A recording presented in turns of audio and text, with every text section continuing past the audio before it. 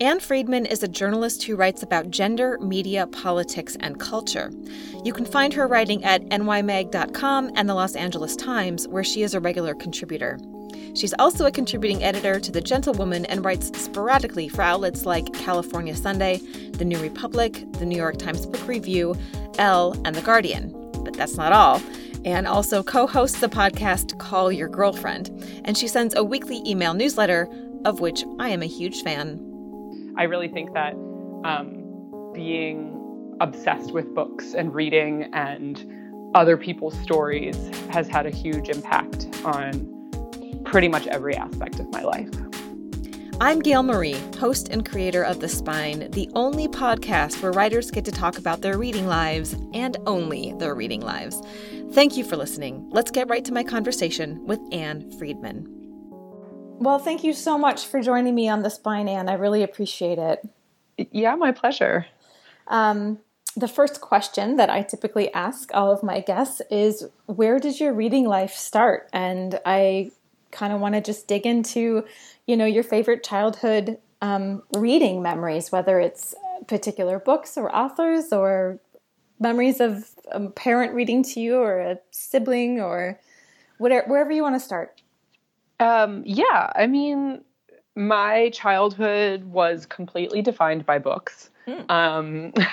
I really don't remember what, the first things I loved to read were, but I definitely remember from a very early age reading whatever I could. So like every word on the back of the cereal box, like every sign around town, that sort of thing. The library in my hometown in Iowa, the children's card had a max number of 10 books per week that you could check out. And I remember frequently begging my mother to let me use her card, which contained a limit of 20 books. And I definitely have memories of like leaving with, from my hands all the way up to my chin, a stack of books. And so like I truly, it is not like, oh, here is one book that really shaped the course of my childhood or something like that. It really was like, I just went through whatever I could get. Right. And I really think that it is a large reason why I am who I am today. And not just because my profession involves words, but, my political beliefs and where I choose to live and what I'm interested in. And I really think that being obsessed with books and reading and other people's stories has had a huge impact on pretty much every aspect of my life. Sure. Were your parents big readers? Were there books around the house? I mean, if your mom was taking you to the library, obviously she was a reader. My parents understood how important reading was and how important reading was to me in particular.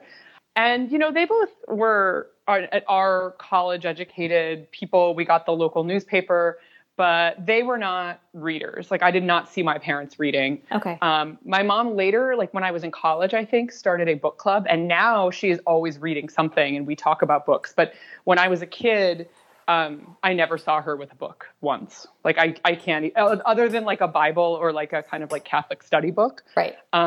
I did not see her. I never saw my mother read for pleasure.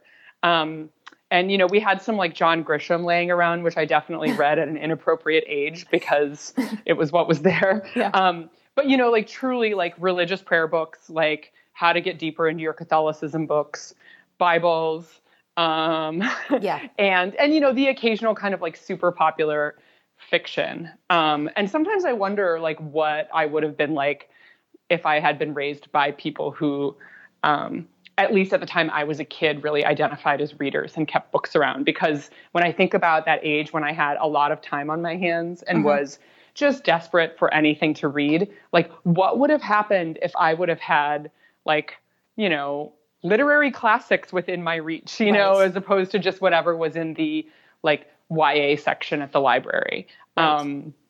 So the answer is like people who valued reading but didn't practice it a lot was my upbringing, my parents. Okay. So who steered you towards some of the books that made more of an impression on you as a child? Was it a librarian or a friend or a teacher? I mean, I definitely remember librarians suggesting books for me.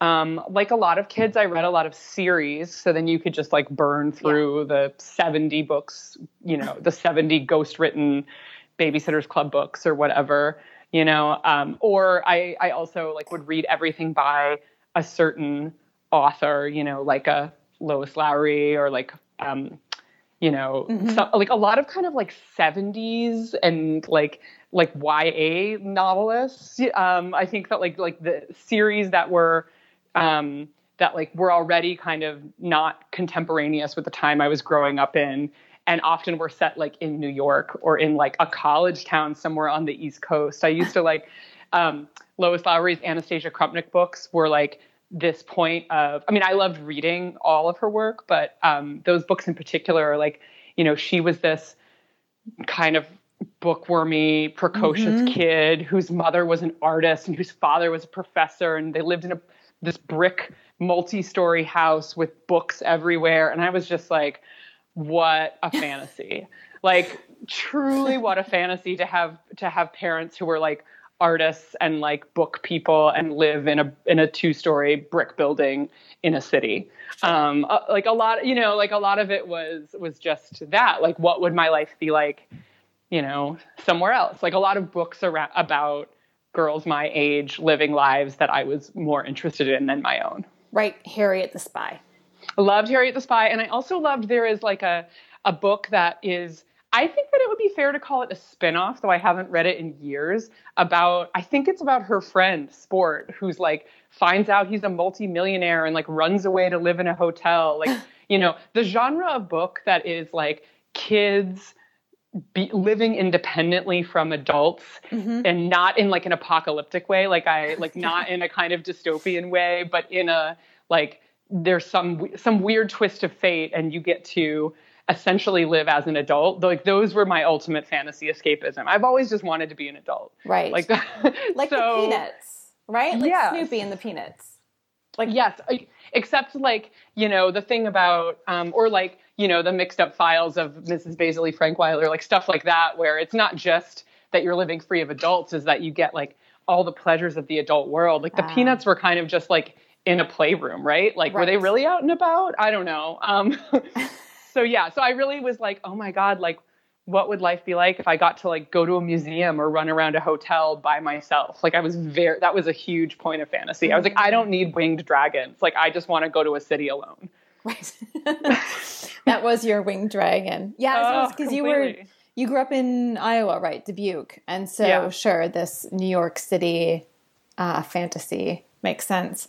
In the email that you sent before we spoke, you, and I appreciate this, noted books that you did not love, which included Anne of Green Gables and Little House on the Prairie. Why didn't those fly?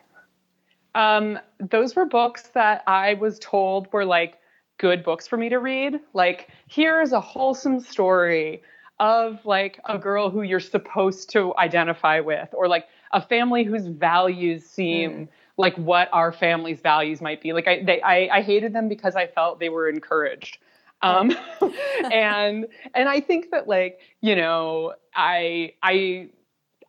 I don't know. I mean, I think that is just like, I have forever been like a contrarian type. And if my family, or my mother in particular, was like, I loved these when I was a girl, I was like, nope, next. Sure. And so, that was like a real point of, don't make me read Anne of Green Gables, don't make me read Emily of New Moon, like these series that were like anyone wearing like multiple petticoats and stuff, like, and like trying to play like in a field with multiple petticoats on. I was like, next. No. I want to read about like girls and boys running around in the art museum. Like it was like a very early, and it's hard to say whether that is a thing that is part of me, like where there was an innate thing that has part of me that has been like, oh, this is what I want for my life, or if I really just enjoyed those stories more, and then that shaped my vision for what I wanted from adulthood. But you will not be surprised to learn I live nowhere near a prairie and have never owned a petticoat. Right.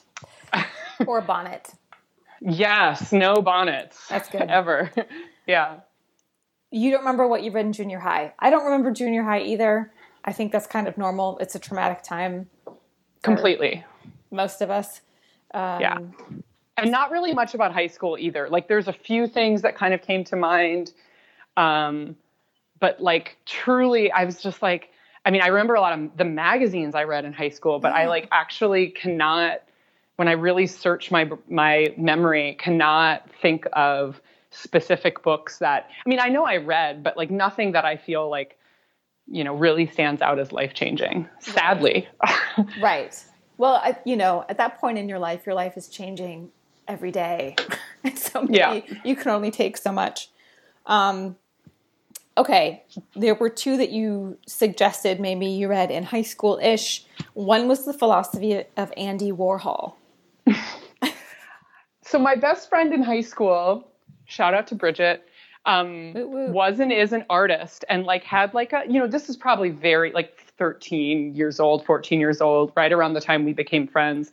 She was just like all about Andy Warhol and what was happening in the factory and like learning about like just like that, you know, movement.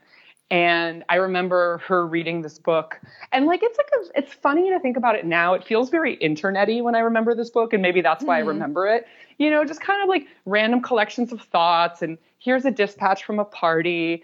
And it is like, I don't know. And I haven't picked this book up in years, to be clear, but in my memory, it is sort of like the way I would later read blogs or like zines, or things where people are just, it is definitely public. They're collecting these bits of their lives to be consumed. And it's not like it's a journal, but it feels like, you know, there's not a narrative structure here. Like I'm not trying to make a point.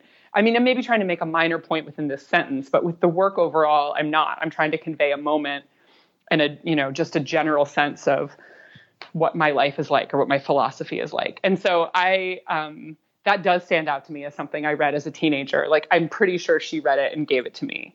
Sure. Yeah. Yeah. So the subtitle of that is From A to B and Back Again. And at first I read that and thought you had made a typo and that it was supposed to be from A to Z and back again. But it's not. It's from A to B, which would sort of explain his approach of just like glimpses, a snippet here, a snippet there. It's not a narrative. You know, we don't get all the way to the end. Yes. Yeah. And my friend and I also loved it because her name is Bridget, which starts with B, and it's like from A to B and back again. It's just us. That's all we, like we were obsessed with each other. So, and remain obsessed with each other. So there's like something I was positive I did not mistype that title because we loved that about it. Yeah. Yeah. Another interesting book on your list from around that time is The Electric Kool-Aid Acid Test by Tom Wolfe, which, by the way, is, I think it was on Amazon, described as a nonfiction novel. Yeah. I mean, I think that it stands out to me because it was really the first work of narrative nonfiction that I can remember reading beyond the length of a magazine article, and I mean, and it came at a time when we were, I'm so embarrassed, like making a list of things that felt culturally relevant to me at that age. I'm like, white men from the 60s, white men from the 70s, more white men from the 60s. Like, it's really like, when you think about like access to culture and things like that, like sometimes I wish someone had popped up and been like, who else is doing really interesting, like, narrative essays? Sure. Zora Neale Hurston. She's got a whole book of, you know what I mean? Like, I really it's such a symptom, I feel like, of being, like an old millennial and not having like great, like the kind of full cultural access that I feel like the internet provides now. And also, just not having like developed a real consciousness around what I was consuming and what it meant. But we loved the idea of psychedelic drugs. Mm-hmm. We loved the idea of being free on the road and like just like running around and getting into trouble, but like not in a like, our classmates were like getting drunk in fields behind barns and stuff. And we were like, that is so dumb. We were like, what sounds really cool is to like, take a bunch of mind expanding drugs and take a road trip, which to be fair, we never did. Mm-hmm. But like, I think that, like whatever I Roll to the Moon, like On the Road, and like the Electric Kool-Aid Acid Test were books that we thought were very cool. I'm like so ashamed to even be saying this. But I think that because of this fundamental like longing for freedom and some kind of like, you know, explosive experience coupled with like the cultural messages that like filtered through about like what is a counterculture and like the way that nostalgia was working at that time. Like, I don't even know how we would have, I mean, we also, you know, my friend Bridget as well, like we would have come to those books like together. Sure. And also, I mean, I went to a high school where even in the advanced placement classes in English, we didn't really read. They were not challenging on like a literary level. We were not reading. I think we read one William Faulkner novel when I was like a senior in high school. And it was like, okay, everyone, brace yourselves. We've like worked up to this point, which is like kind of fair. And also like, you know, that is literally the only thing I can remember being interested in or challenged by in a school environment when I was a teenager. Wow. William Faulkner. Light in August. Yeah.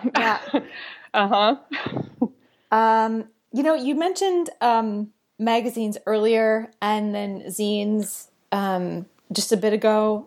What magazines were you reading in junior high? Do you remember? Oh my God. Well, I don't know about junior high. Definitely like in high school. Sorry, this is so much about my friend Bridget, but like so much of my media consumption as a teen, I feel like was about the people who I was in like proximity to. Sure. So she had a Rolling Stone subscription and I had a Spin subscription, and we would like trade. You know, like we would each read whatever came and then we'd swap. Well, then you were reading some really good writing. Yeah, like okay. I mean, I also got Mother Jones at a very young age, probably a little bit later in high school, and I also got The Nation, those were the only magazines that came to our house other than Sports Illustrated and The Ligorian, which is a Catholic magazine.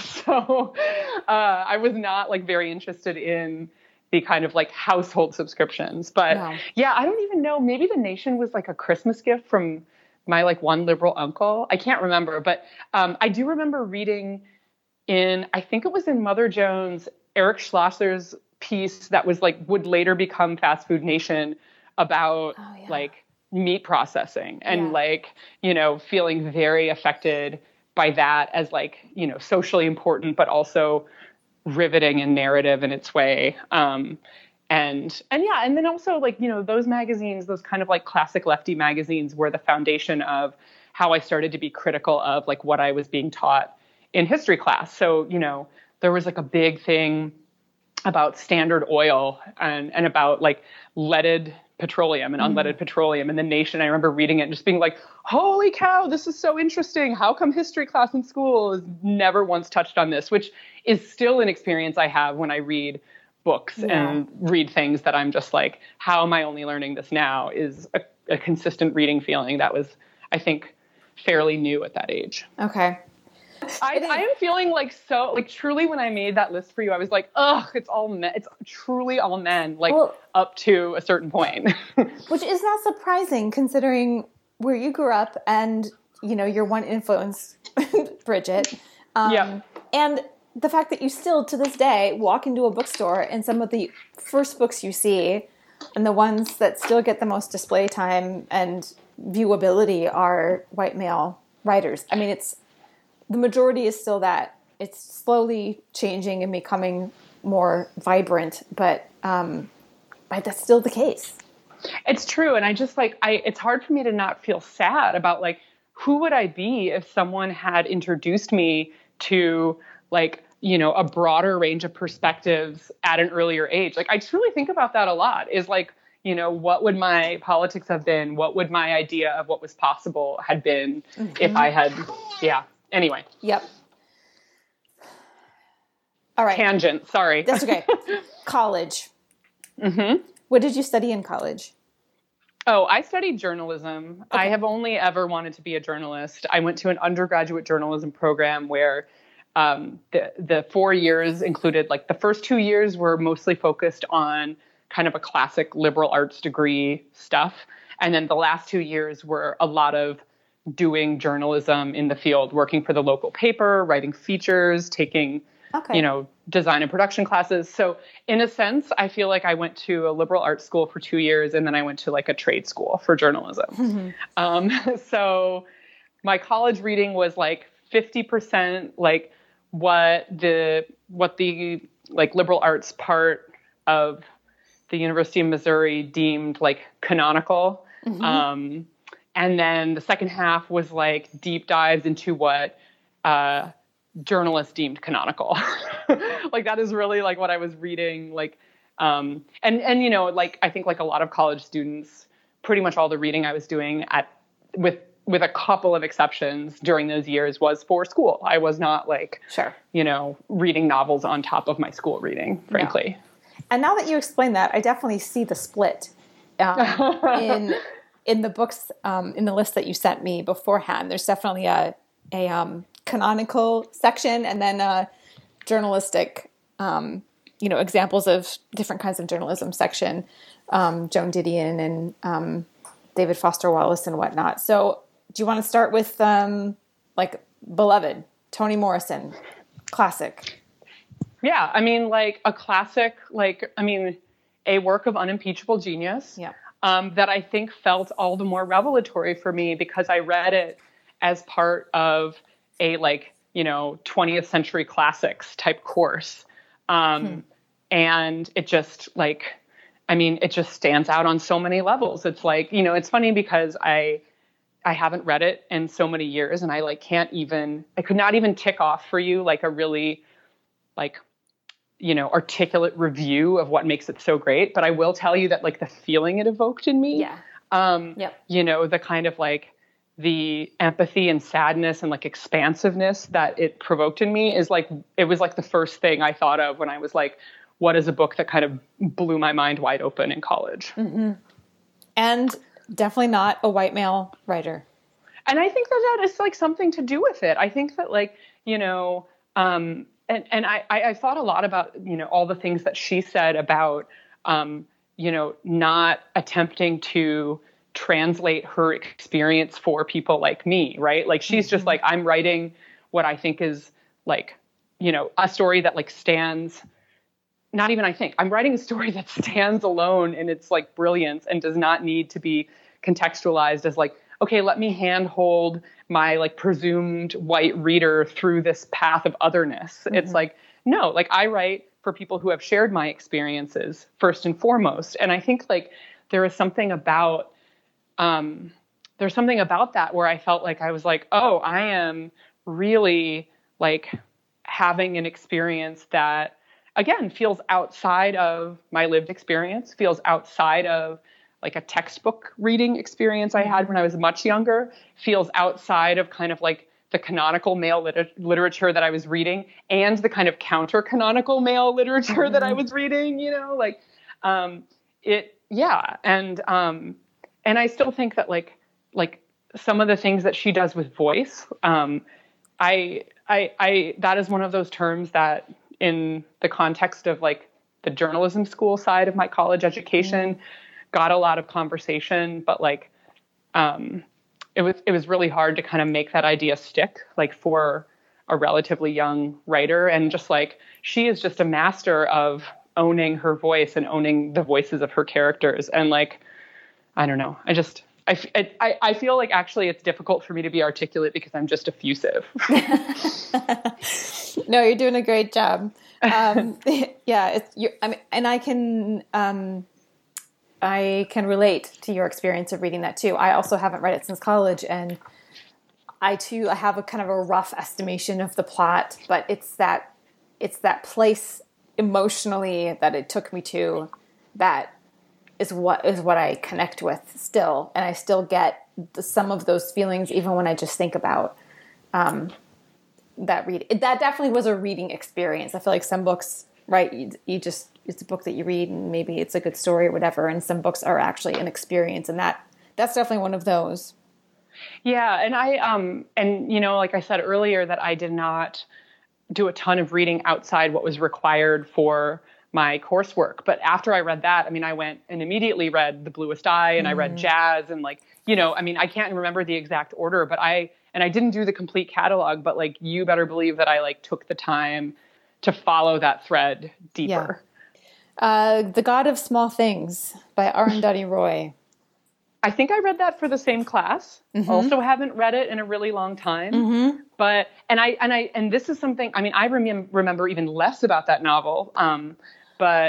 Oh man, that's a complicated one. That was set in India, and there were all sorts of, there's like the set of twins at the center of it, and all kinds of characters and aunts and uncles and someone visiting, I think, and I mean, there was a lot going on in that little book.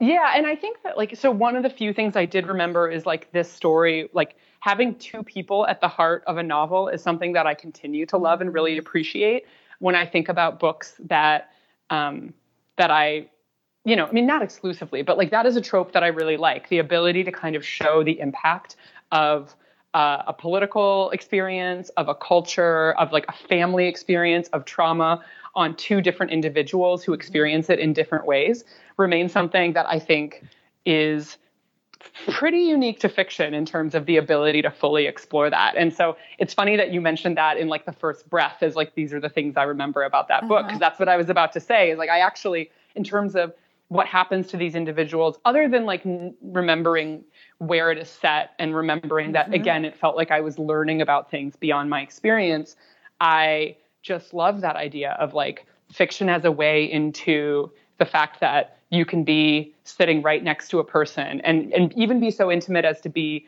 in the same family unit as them, to be the closest you think you could possibly be to another soul and have a different experience of what's happening around you is just I will never get tired of exploring that fact. Yeah. And it was fraternal twins. And so it was both a man and a woman, which I liked too, because their experiences were automatically so different.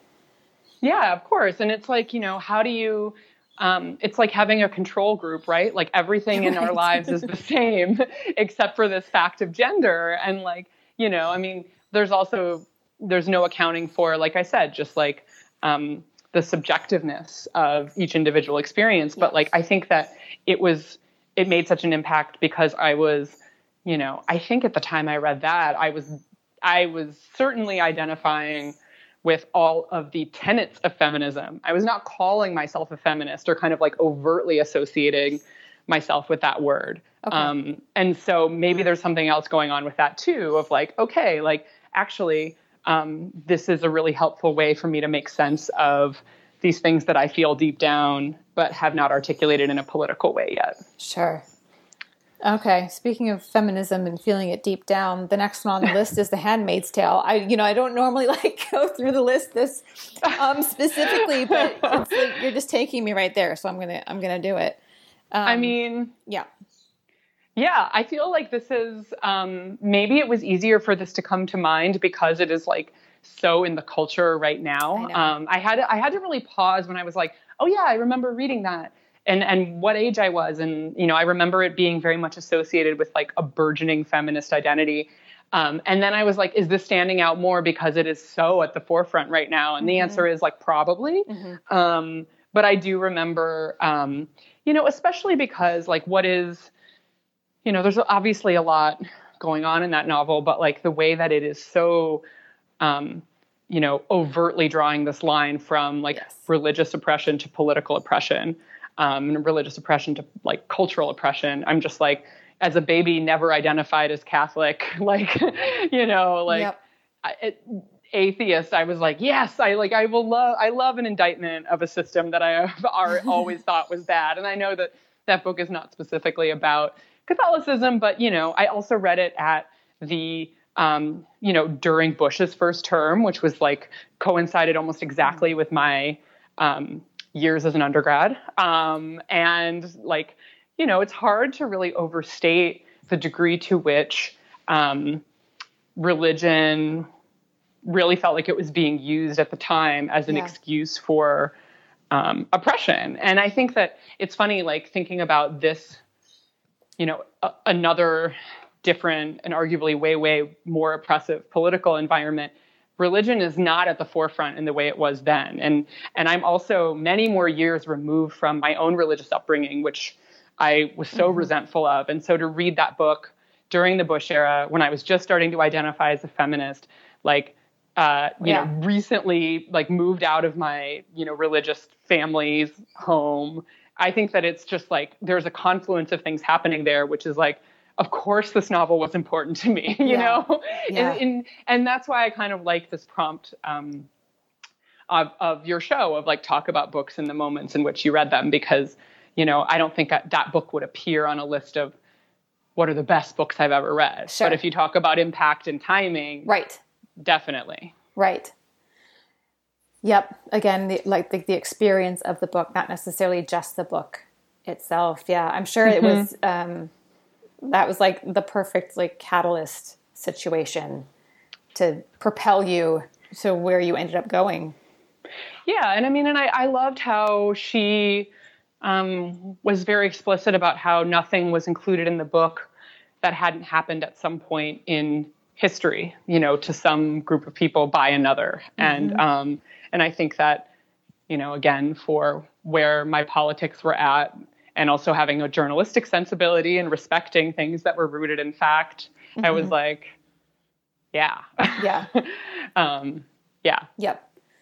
The last books on the list for college are, I think, more journalism oriented, but also just fantastic reads. I love all of these. Let's start with, I'm going to do these a little bit out of order. Let's start with Feminism is for Everybody by Bell Hooks. This was not a 4-class read. Okay. I would say that probably around, like at the beginning maybe of my senior year is when I started identifying as a feminist.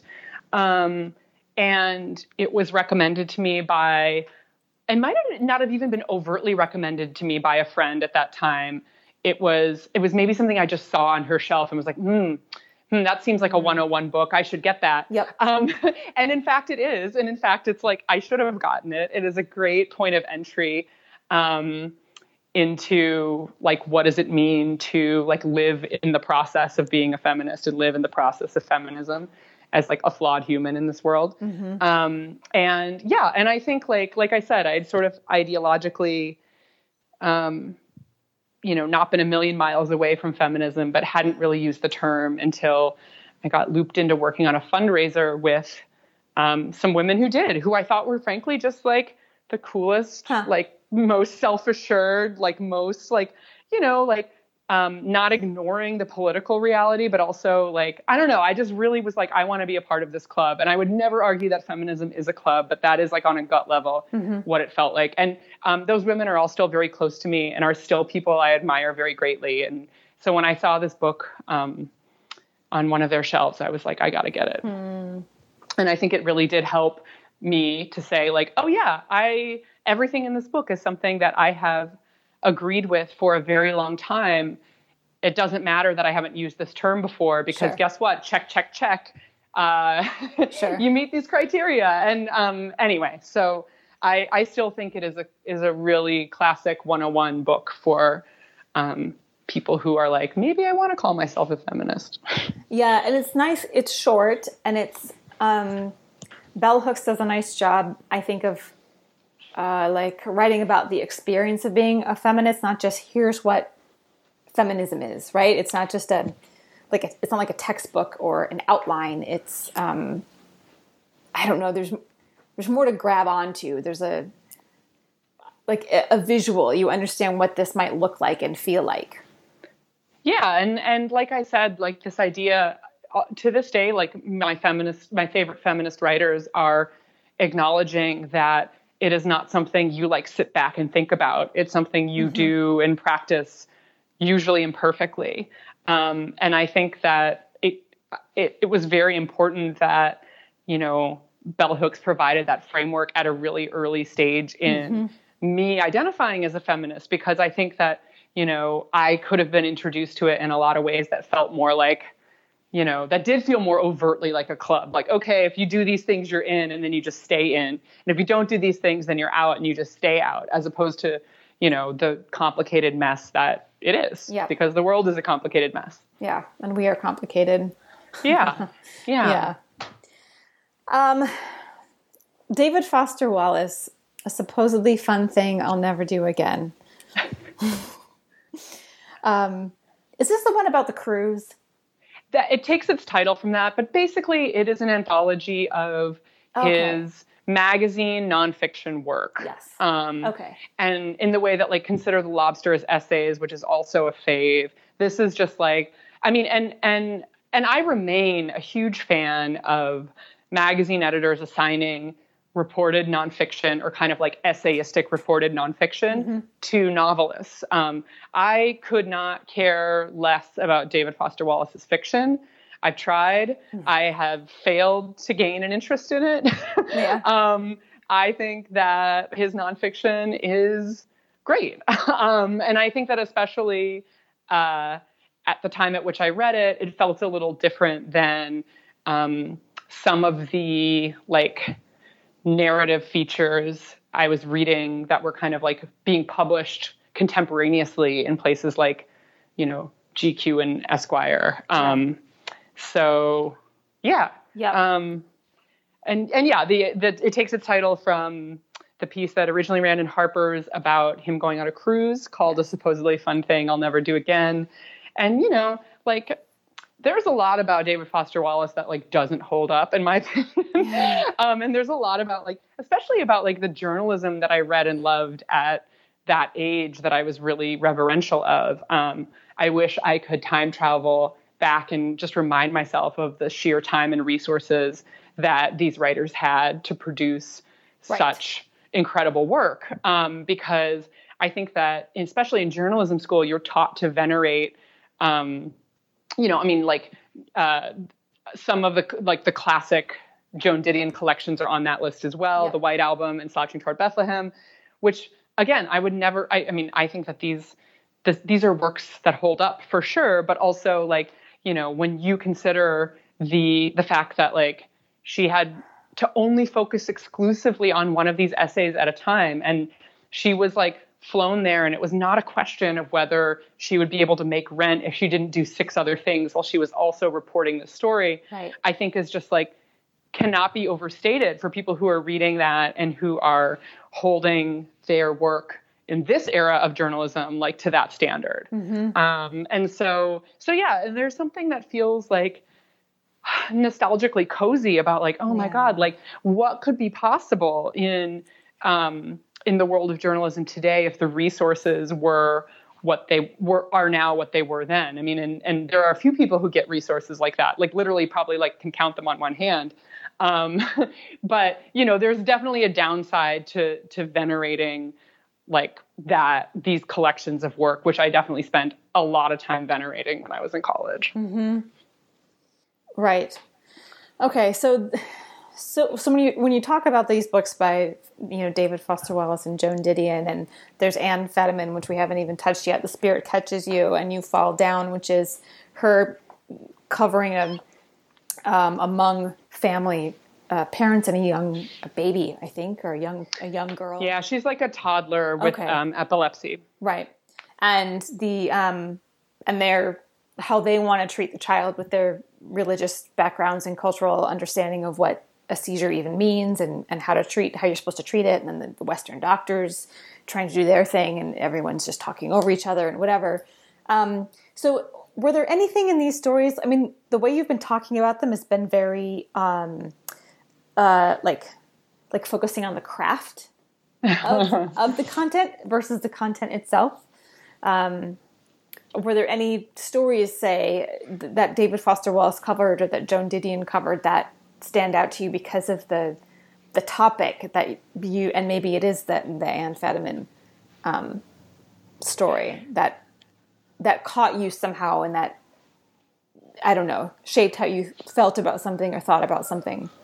Yeah, I mean, I think that the Fadiman book in particular, I think, is noteworthy because, I mean, first of all, just like the investment of time. I mean, like, I think she reported that book for almost a decade.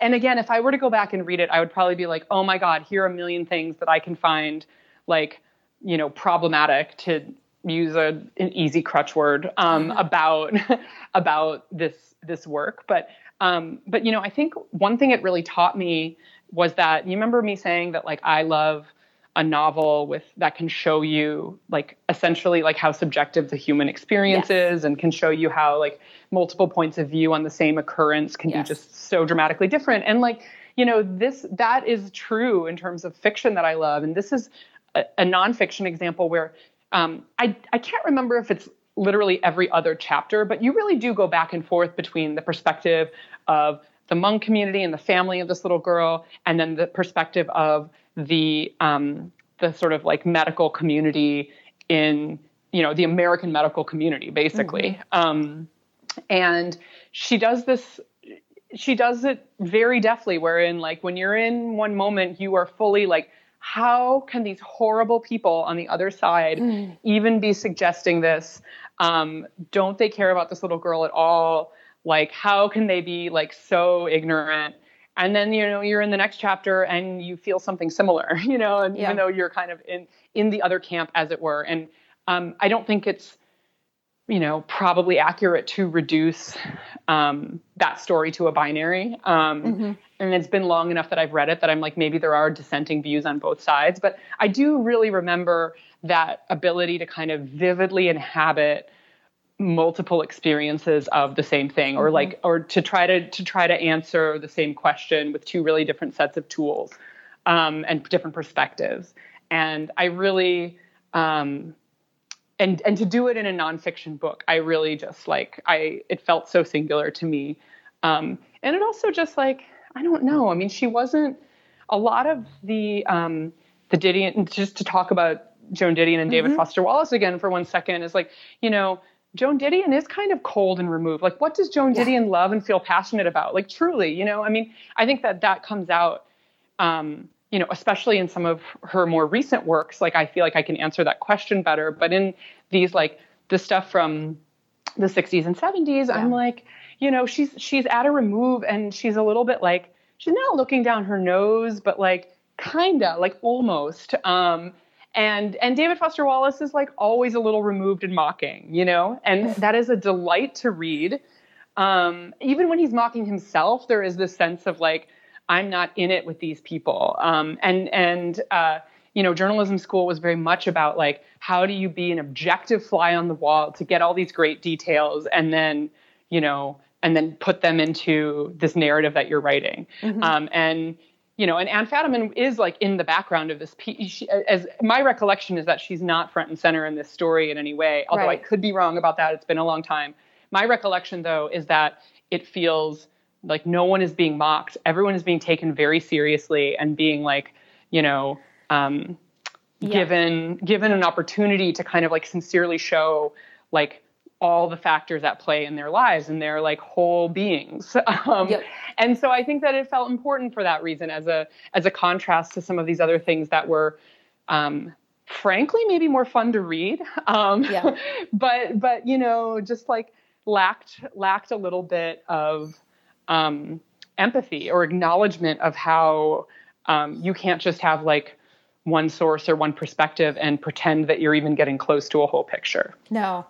And when I, read like a supposedly fun thing I'll never do again, even though I'm getting objective information about what this cruise is like, I also know very well what David Foster Wallace thinks of this cruise. And I don't get that with Joan Didion. I feel like it's very sterile. Yeah, I'm trying to think of some counterexamples. But by and large, that's what I would say, is that like, there's not a lot of skin in the game with either of them, though. Like, what David Foster Wallace thinks. And, I wouldn't say Anne Fadiman's skin is in the game in terms of this, this little girl and what to do about her health and like that question. She's not front and center intervening and whatever. And I think in a way, like a lot of these works show how like the trends in narrative nonfiction have really shifted toward letting the writer be a part of that and admit to some subjectivity.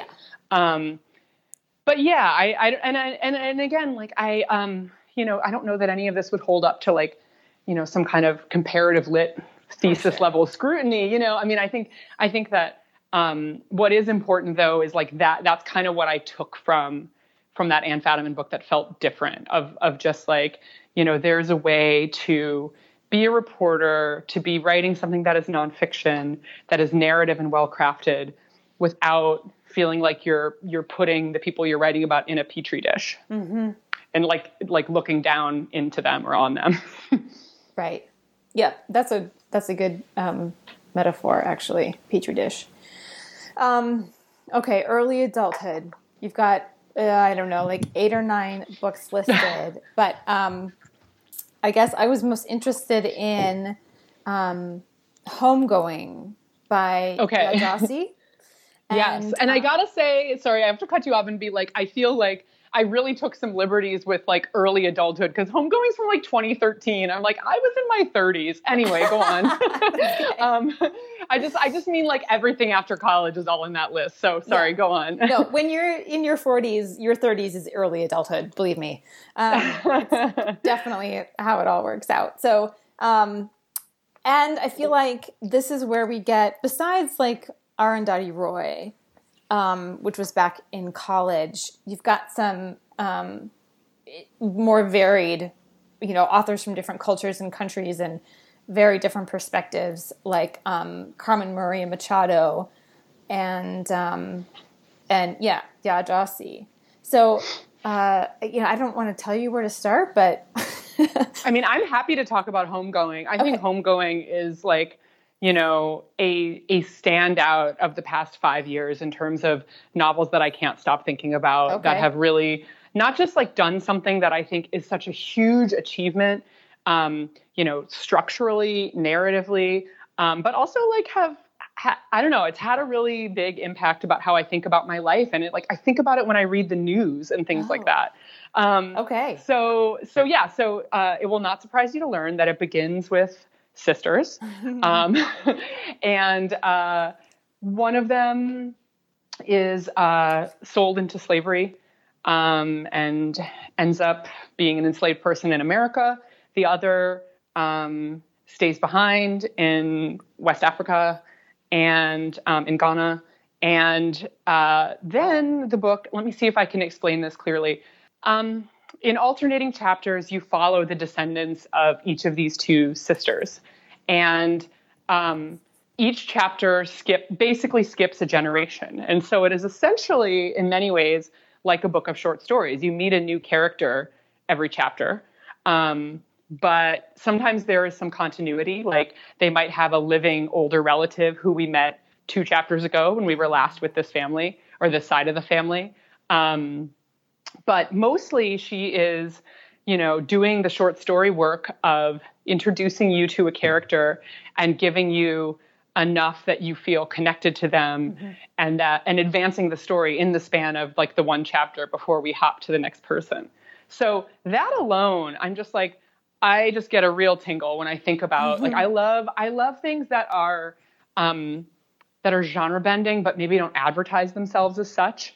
And like, when you say something like that about modern fiction, people are like, oh my God, like the PowerPoints in Visit from the Goon Squad. And it's like that, I liked Visit from the Goon Squad, but I think that is a really kind of obvious way to think about, genre bending in fiction. And I think what she is doing is like, short stories couched within the structure of a novel, in such a way that when you get to the end of the book, and this is not a spoiler, I mean, you're then at the present day,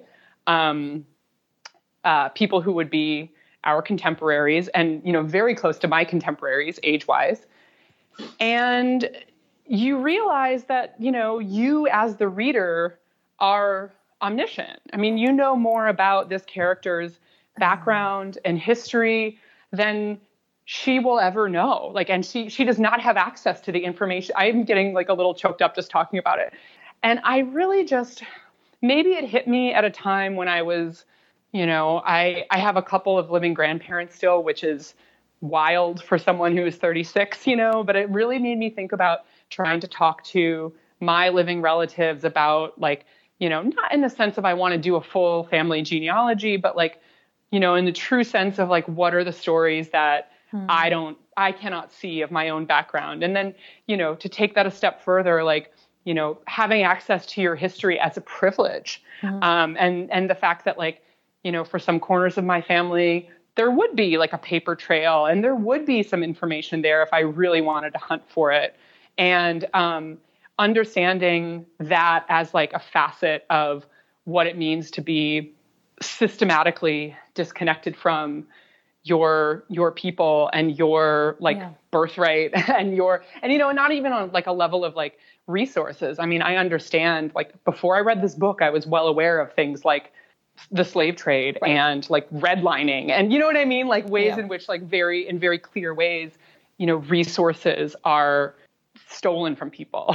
But this book really, in a way that I don't think that any reporting could have made, that kind of like, this is how systems of oppression separate people from their own story. And like, as someone who privileges story, like whose life is books and writing, I just like, man, it just like destroyed me in the best way. And I could talk your face off all day long about how much I love that book, but I think it is just brilliant. And it was well recognized. I mean, it definitely like won a few important awards, but in like the Anne Friedman Book Awards of like the decade, it is like right up there for so many reasons. And also it is just like engaging.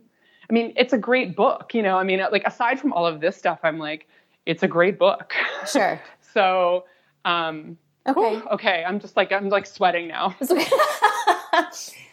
you said earlier that it even affects the way you read the news. Can you give an example? Yeah, I think that like that thing I was saying about understanding how systematic oppression works and how like generational wealth works and things like that, like how certain people end up like divorced from resources and privilege, right? Like that is a thing that kind of crops up in a daily way in the news. And this book it's wrong to say it gives me like a human perspective on that, but it has prompted me to ask like, okay, these are the measurable things we're talking about, right? Like when we talk about police brutality and problems in the criminal justice system, 100% we are talking about things that are measurable. How many bodies are in prison? Like how many people are killed by cops? Like how many times did an officer just charge a weapon against, a person of what race, right? Like these are like the things that we can track in journalism. And I think that this book really helped me push a little deeper and ask questions about like, okay, when I see a story like that, what is the story of that, right? Like what is sort of like, what is happening in a real like geologic time kind of way to both get us here, like all the stories that the people involved are telling and not being told, and what is going to be this story in 6 generations when it's not literally about what did a cop do with a gun, but like, what are the people who are going to be here way in the future? How is this going to affect them? And I think like, I'm not someone prone to like, I don't know, staying up late at night thinking about like the fate of the world in 6 generations. I mean, I'm someone who's like, what is my next goal? What is the news of the moment? Like, I'm like Billy goating my way up the hill. I'm not like what is at the very top. And I think that that's what I mean about how it has affected how I think about the news. Yeah. Okay. Is there another one like that on the list that you want to cover? Otherwise, my next question is going to be, what are you reading right now? Well, I want to also give a shout out in a very different kind of way to Rachel Cusk's Outline trilogy, which I think is just masterful. But because of like, again, like a kind of word nerd, narrative nerd in me, I'm obsessed with how I can be so taken by these books that are not plotless, but like definitely not plot driven. They definitely do not have like a, meet your narrator and she's gone through this thing and now she's going to triumph and what, like all of those kind of classic hallmarks are missing. And it would be easy to write it off as like sort of series of vignettes. But in fact, the books are about, for me, the way narrative is experienced in everyday life, which is to say, sometimes you're in your head and you're thinking about a memory and then you snap out of it to have a conversation with your partner while you make dinner. And then you're watching the news and this thing is happening on the news. And then your head is in that narrative space. And then, you get on a work call and then your head is in the space of, my head now is in the space of our conversation. And the way that feels like to be in a human body and experience all these different narratives through your own perspective is in my mind essentially what she's doing in those books. And it's made me want to go back and read Virginia Woolf again, because I think that that's like a really easy to point to like antecedent. But also, it wasn't until I got to the third novel that I was like, oh man, like actually, even though we only know a couple of things about the narrator that are like, frankly, not that interesting, we've gotten to know her so well because of what she chooses to listen to and how she chooses to characterize the stories of the people she meets, which are all filtered through her as we read them.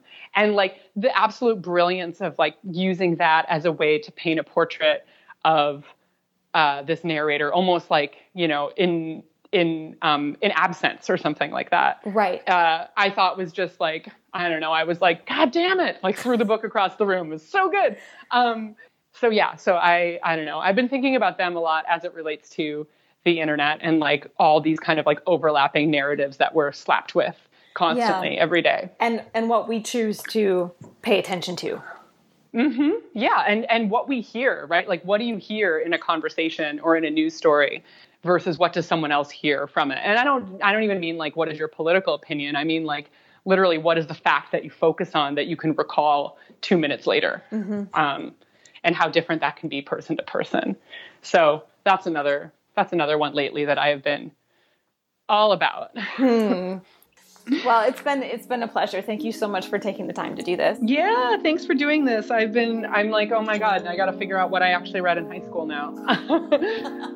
Isn't it kind of fun to go back and think of your life that way? It is. I'm going to think of like 5 important things as soon as we hang up. I know it. That's just how it works.